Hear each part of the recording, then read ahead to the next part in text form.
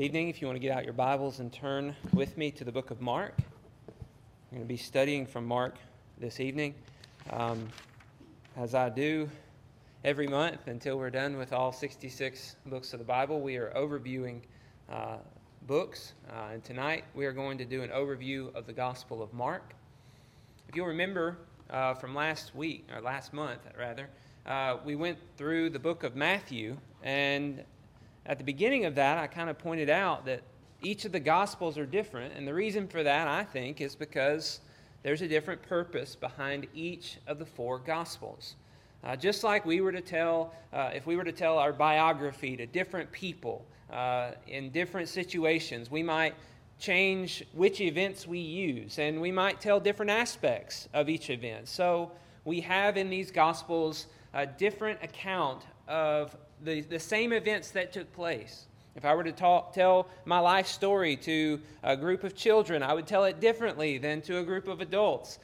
Those who are family, I would tell them different information than if I were to broadcast it to the entire world.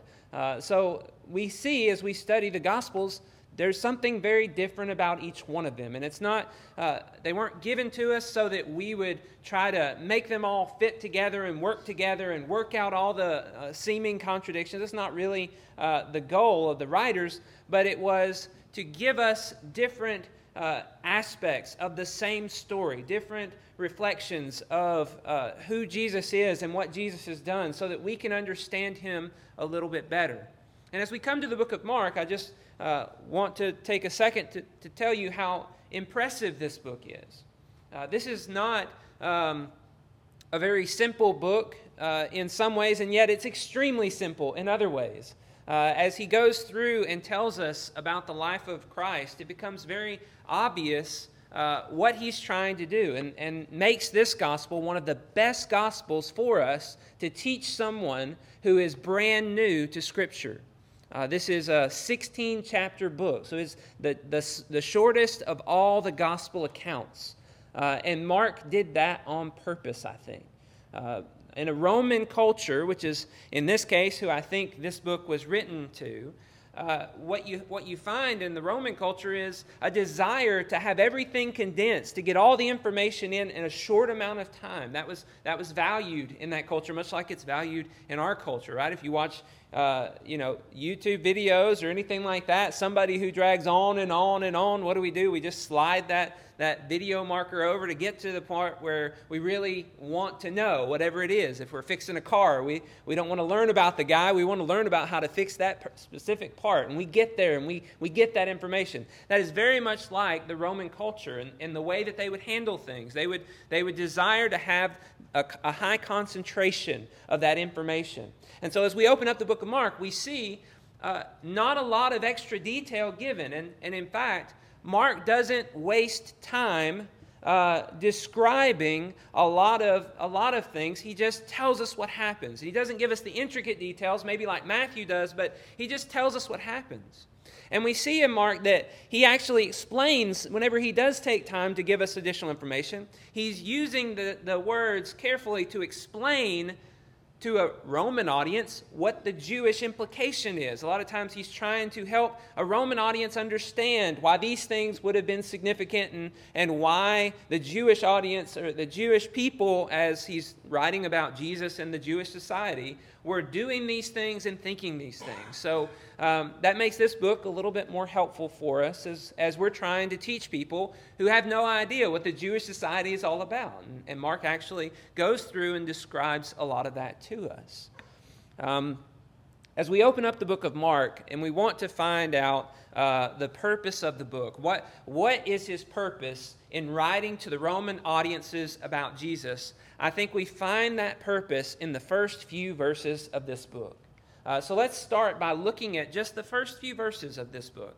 Starting in verse 1, it says, "The beginning of the gospel of Jesus Christ, the Son of God, as it is written in Isaiah the prophet." Well, that's fascinating words there. The beginning of the gospel of Jesus Christ, the Son of God, as it is written in Isaiah the prophet. What is this book about? Well, this book is about the beginning of the gospel of Jesus Christ, the Son of God. Think about that for a second. To be called the Son of God, what does that mean to a Roman? To talk about gospel, what does that mean in a Roman context? If you were a Roman, then you would know from every piece of Roman coinage that you owned who the Romans considered to be the Son of God, because on the coin it would have a picture of Caesar, and it would have on that coin Son of God written on that coin.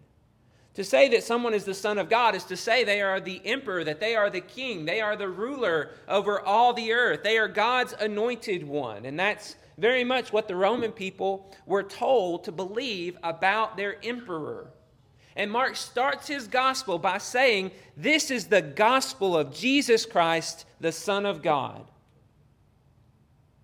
Is that not, eye-catching? Like, whoa, wait a second. What is this about? What is going on here? At the very beginning, he says that. And gospel, that word gospel in a Roman context, would be the good news that would be received about your emperor's conquests and how he has conquered the enemies that you have as the Roman people. And so the gospel, the good news about the Son of God, and is telling us about the defeat that has happened, that Jesus is the emperor supreme, the ruler over all the earth, and that he is the one who has conquered and defeated our enemies. And that is very much what we find in the book of Isaiah. Notice he says, the beginning of the gospel of Jesus Christ, the Son of God, as it is written in the prophet Isaiah. Then he has a quote from Isaiah. That tells us that all of this information, all of this understanding about Jesus being the Son of God and Jesus being the one who is the Emperor Supreme, the one who is the King of all the land, the King of kings and Lord of lords, was foretold by God in the Old Testament.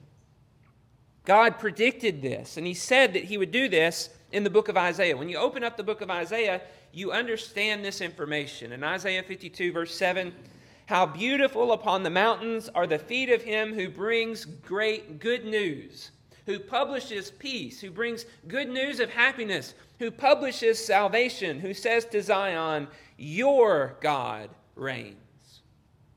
That's what Isaiah was pointing to throughout much of the prophecy, is that God is going to set his anointed one on the throne, and he will rule over all the kingdoms of men, all the kingdoms of this earth. And Mark's purpose at the beginning of this is to get that feeling across to all of his audience. The bold claim is being made at the beginning, and now the rest of the book is going to tell us whether he can back that claim up, whether Jesus truly is the Son of God, whether he truly is the King of kings and the one who's been anointed by God as Isaiah the prophet foretold. Then Mark quotes Isaiah, but he also quotes Malachi. It's kind of a mashing together of two quotes, which is fascinating, but we see that commonly throughout the New Testament. The New Testament writers will mash together multiple quotes. We're not going to do a deep study of all that and take up all our time. Remember, we're going to go through the entire book of Mark. But I really want you to understand, whenever he says, behold, I send my messenger before your face, who will prepare your way, see that in the Roman context, right? The emperor is coming. I'm sending a messenger before me to prepare the way for this emperor to come to you. The voice of one crying in the wilderness, prepare the way of the Lord, make his path straight. You could just see a messenger going throughout all the land and telling everybody, get ready, the king's coming. And that messenger, as we'll see, is John the Baptist. And he jumps right into John the Baptist in verse 4. But all of this, as you read it, resembles, as he mashes these two things together, they resemble what was depicted back in Exodus chapter 23, which is fascinating. It's not a quote of Exodus 23, but him mashing together Malachi 3 and Isaiah 40, verse 3, it resembles what was said back in Exodus 23. And I want to read that to you as well, real quick.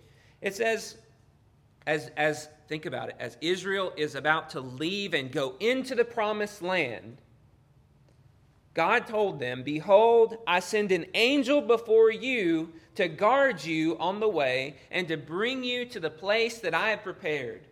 Pay careful attention to him and obey his voice. Do not rebel against him, for he will not pardon your transgression, for my name is in him. But if you carefully obey his voice and do all that I say, then I will be an enemy to your enemies and an adversary to your adversaries." There's a very apparent kind of typology that I think Mark might be referring to, though only really a Jewish audience would understand that maybe. But it's just fascinating to see the comparison between these. The idea, the picture is the same. God has done what he's promised. He's provided for you the Son of God, and that's the good news. And that Son of God has come, and he is going to defeat all of your enemies. Your enemies are God's enemies, and he will destroy them for you so long as you carefully obey the voice of this one who has come for you to be your king, the King of Kings. So there's a very apparent kind of typology or idea in Exodus 23 that I think Mark might be referring to, maybe not, but it kind of is interesting. And it helps us to kind of set our minds as we study this book to understand why Mark is going where he's going. Starting at verse 4, we just see a rush of information.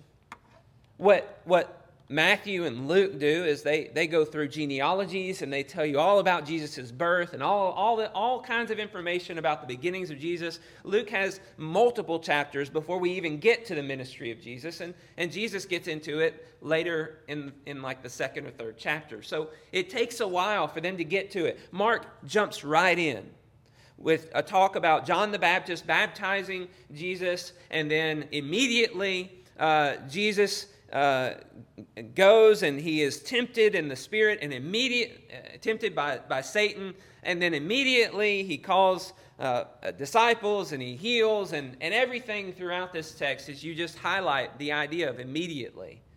Immediately this happens. Immediately this happens. It's like he's just rushing through, and everything that Jesus does, immediately things happen whenever he says they happen, or they happen whenever he submits to God or does something.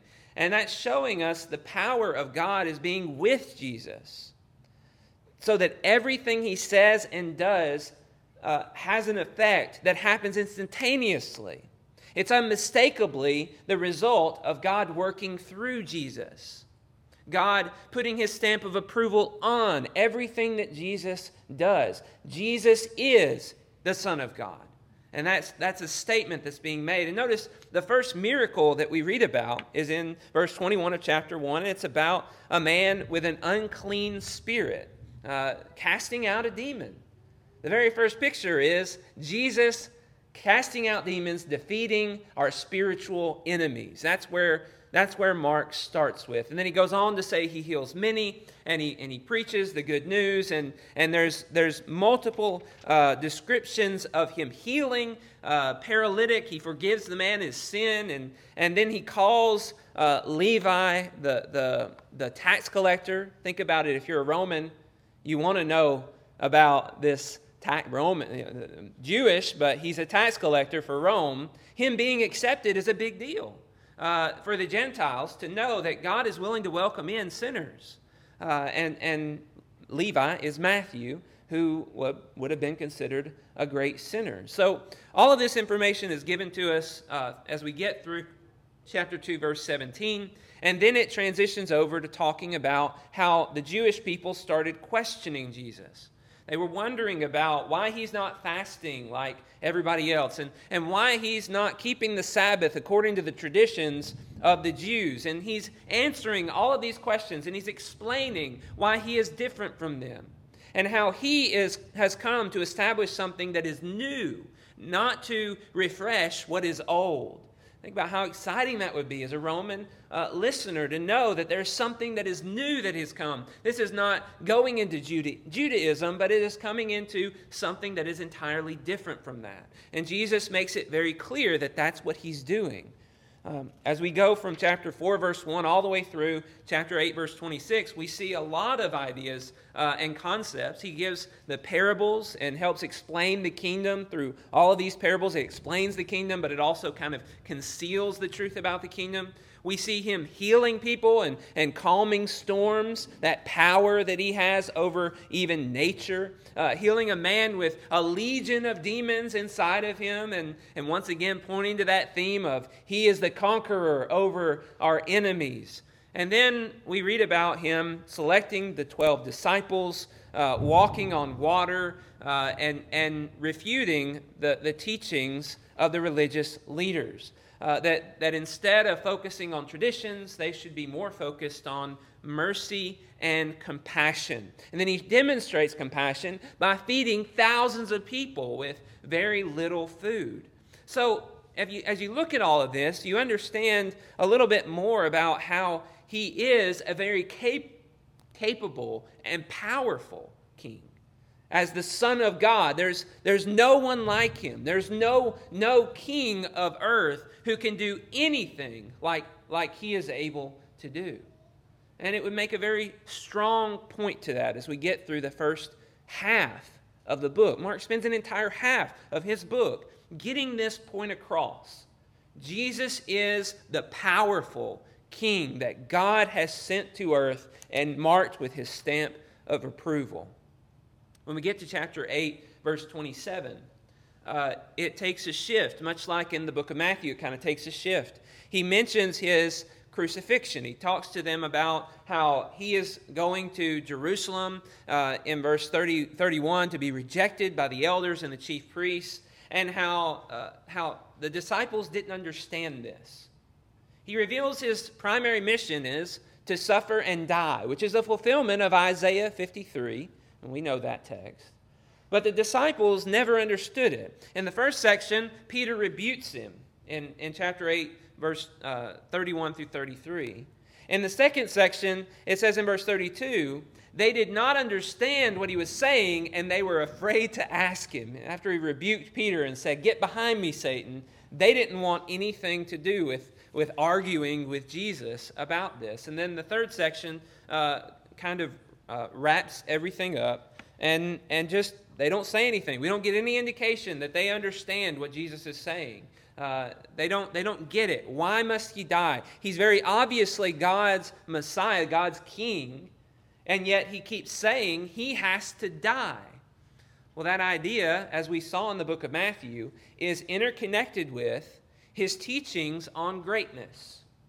Just like in the book of Matthew, it interconnects, it meshes together the fact that he's got to die in order to fulfill his mission. And he teaches them, unless you become a servant, you will not be the greatest in the kingdom. The first must be the slave of all.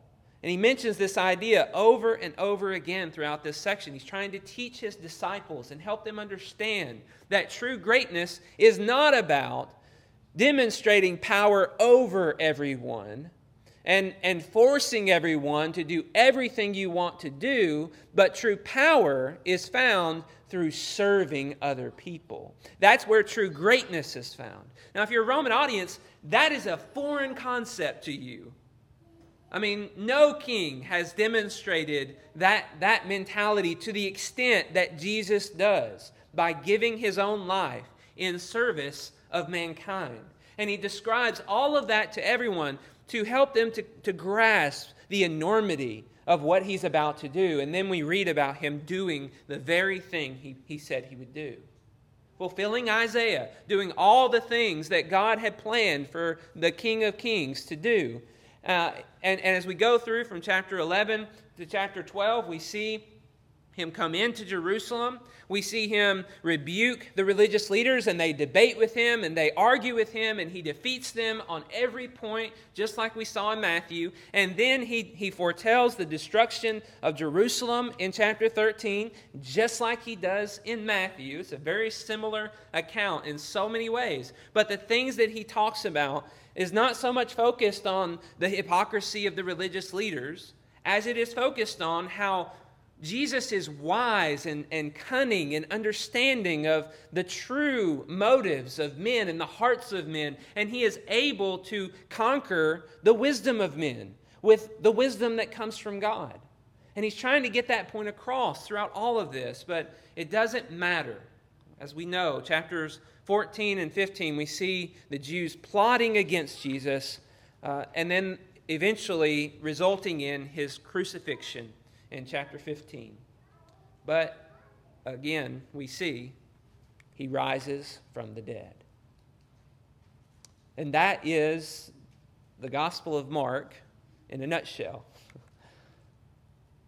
Very fascinating to see that. I don't know why this is doubled. I must have messed that up. But there's something else that's really interesting about this book. And so before we jump into what does it mean and we jump into application of this book, I want us to spend just a moment and think about what's at the end of this book. If you have a newer translation, if you go to the very end in chapter 16, you'll probably see some kind of demarcation.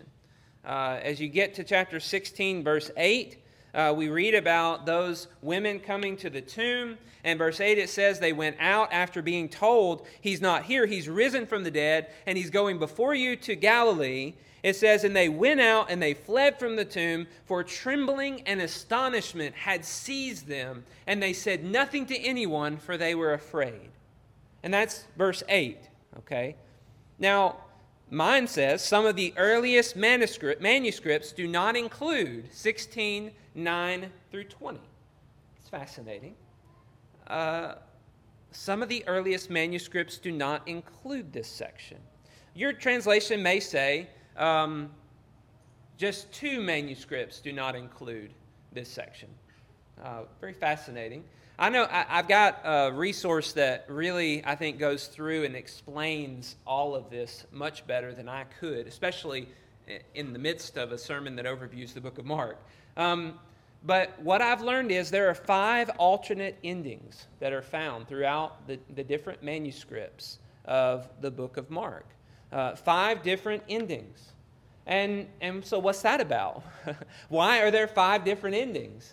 Well, if you were a writer and you were recording all these things that Mark had written and you were just taking and writing it all verbatim, what's more likely? Is it more likely that you would see what's in verse 8 and think, that can't be the end, and add your own ending? Maybe 5 different people decided to do that on 5 different occasions. Or is it more likely that Mark wrote all of one of these endings, and at some point people lost it and then maybe tried to add it back in according to memory or something like that? Like that's the fight that you have to have in order to try to decide whether or not this section is matching with and is a part of what is in the actual authentic writings of Mark. Now, if you're a scholar and if you're one who tries to decide all of these things, the earliest manuscripts would hold the most weight. In other words, the manuscripts that are the closest to the author's original date of writing hold way more weight than all the rest of the manuscripts. But there's an issue because there's an enormous amount of manuscripts that have different endings, and there's only 2 manuscripts that have no ending. But if you add to that all of the writings of the church fathers, and you consider all of their writings about the book of Mark, which you can restore almost all of the New Testament in just their writings, as they refer to those writings and they talk about them, you don't find in the majority of those writings any reference to any of those endings. It seems as though Mark ended with verse 8. It's fascinating. I'll tell you what I think about it, and understand this is Casey's understanding, and it's not gospel. I could be wrong about this. You could have a different opinion than me. It's perfectly fine. But if you remember the first of this book, it's about the beginning of the gospel of Jesus Christ, the Son of God. It's about the beginning of it. And so as you go to verse 8 and you read, trembling and astonishment had seized them, and they said nothing to anyone, for they were afraid. That's kind of a cliffhanger to me. That's kind of there's something more that should be said about this. And it kind of leaves room for the idea that maybe Mark wrote the rest of the story in another volume. Very well could have been that that's the case. And one of the best arguments against a lot of this additional stuff here is in verse 9, it once again describes Mary Magdalene. Mary Magdalene was already described earlier in verse 1. Mary Magdalene, Mary the mother, she's already talked about. So to talk about her again, now when he rose, it's kind of like a new starting. In the middle of a discussion, in the middle of a story, it kind of starts it over in verse 9. And then to describe who Mary Magdalene is at this point doesn't really make a lot of sense. You add to that the idea here that says the signs that follow believers is that they'll drink poison, that they'll be bitten by snakes and things like that. There's some things about this that are kind of questionable about the second half of Mark.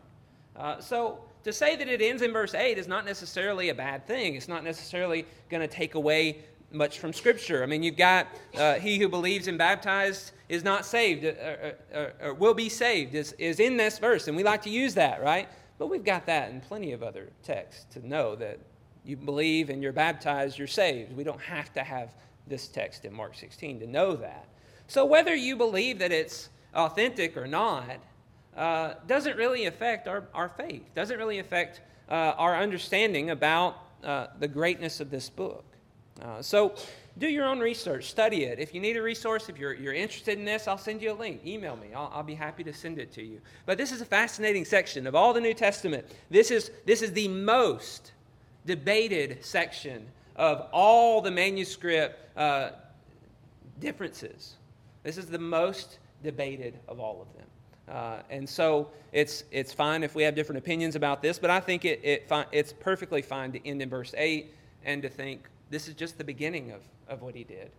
He was raised from the dead. That says he is the Son of God, and that's enough. We don't have to read about his disciples receiving the Holy Spirit and them going and creating the church, or like Matthew ended, go therefore, make disciples in all the nations, baptizing them in the name of the Father, the Son, and the Holy Spirit. We don't have to read that if Mark's purpose is not that. And again, it's obvious he's trying to create a shorter version of all that Jesus did for a Roman audience. So it's fine, I think, for him to end that way. All right, that's enough of that.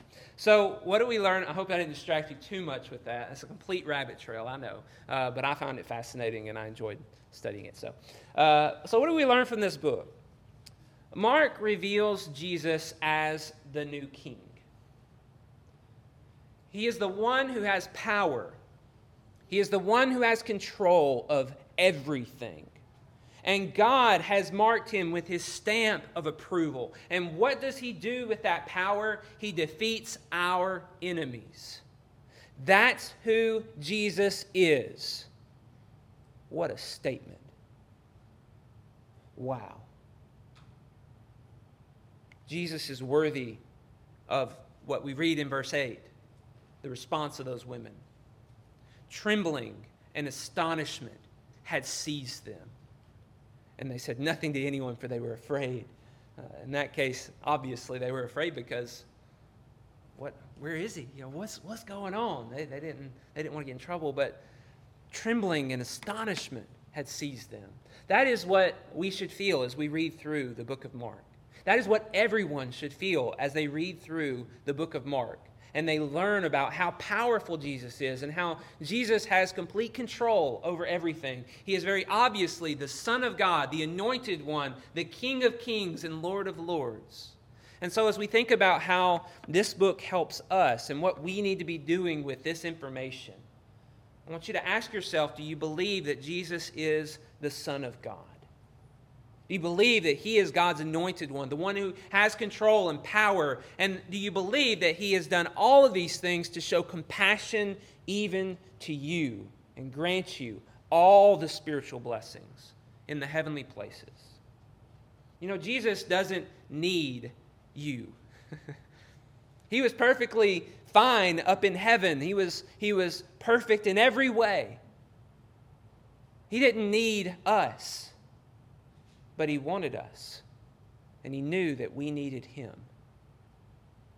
It's an amazing story to learn about all that Jesus has done for us. And what's really, really sad about this is oftentimes we don't understand how much we need him. We need him every day.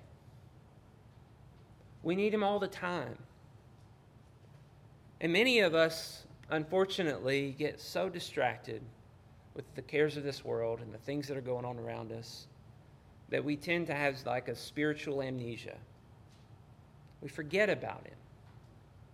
And I would say that Mark's gospel is the perfect resource for us to remember. It's the perfect resource for us to remember how powerful our King is and what he is able to accomplish for us in our lives. And as we said with with Matthew, the resource of Matthew, I think, is really toward those who are religious and who are really overly focused on themselves and their works and their own righteousness, and they're not really compassionate about anybody else. Like Matthew hits the nail on the head in talking to the Jewish audience, the extremely religious audience. Well, Mark is like the other part of the other side of this. It's the perfect resource for us to go to those who are unchurched, those who are lost, and just read with them that they've never learned who Jesus is. They've never understood what he's like. To just read with them and let them be blown away by how amazing he is. Heard of a preacher friend of mine studying with a woman for 6 months, and he couldn't get her to believe or accept anything he's saying. It all was just hogwash to her. And he got fed up. He's like, I got to try something new. He opened up the book of Mark, and they just read 5 chapters of the book of Mark. And by the end of it, she's crying. And she's ready to accept who Jesus is.